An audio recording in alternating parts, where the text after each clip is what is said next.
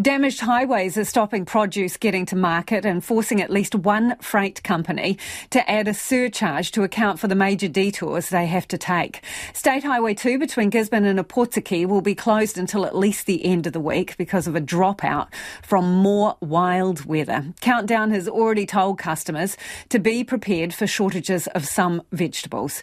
Further north in the Coromandel, another lifeline highway is out of action because of persistent slips. With the school holidays around the corner, they're already counting their losses. Krystal Gibbens has more. Moving produce from A to B just got a whole lot harder. The closure of State Highway 2 between Opotiki and Gisborne has hampered freight deliveries, including fresh vegetables.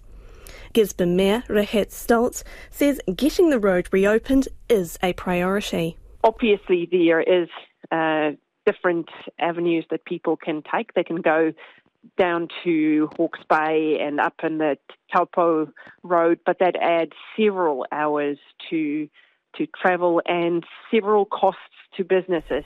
This afternoon, supermarket giant Countdown has told customers some fruit and vegetables will be in limited supply because producers are struggling to get their stock out of Gisborne and Hawke's Bay.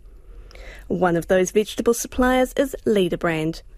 Chief Executive Richard Burke says there shouldn't be any shortages at supermarkets because all crops are also grown in other regions. But getting fresh produce out of Tairāwhiti has been a logistical nightmare. Well, we're going south at the moment, and south is still open. Obviously, there's quite a bit of risk, just north of Hawke's Bay through the Devil's Elbow and across the Portorino Bridge, which is a Bailey Bridge. So we're a little bit nervous about that. Richard Burke says a more resilient road is needed north of Gisborne. Further north, on the Coromandel, there are yet more road woes for a region hammered by the weather this year. State Highway 25 up the Thames coast has been closed and may have to stay closed for the rest of the day.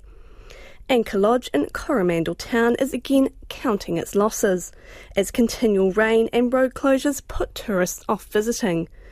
Manager Sue Gill-Devereaux says they haven't received a single booking for the upcoming long weekend. Normally, the Matariki weekend, which is coming up in July, normally now we would be quite full for that weekend. Thames Coromandel Mayor Len Salt says it's been a tough time for Coromandel businesses with the main road, State Highway 25A, out of action. But he says they are working on improving the wider roading network.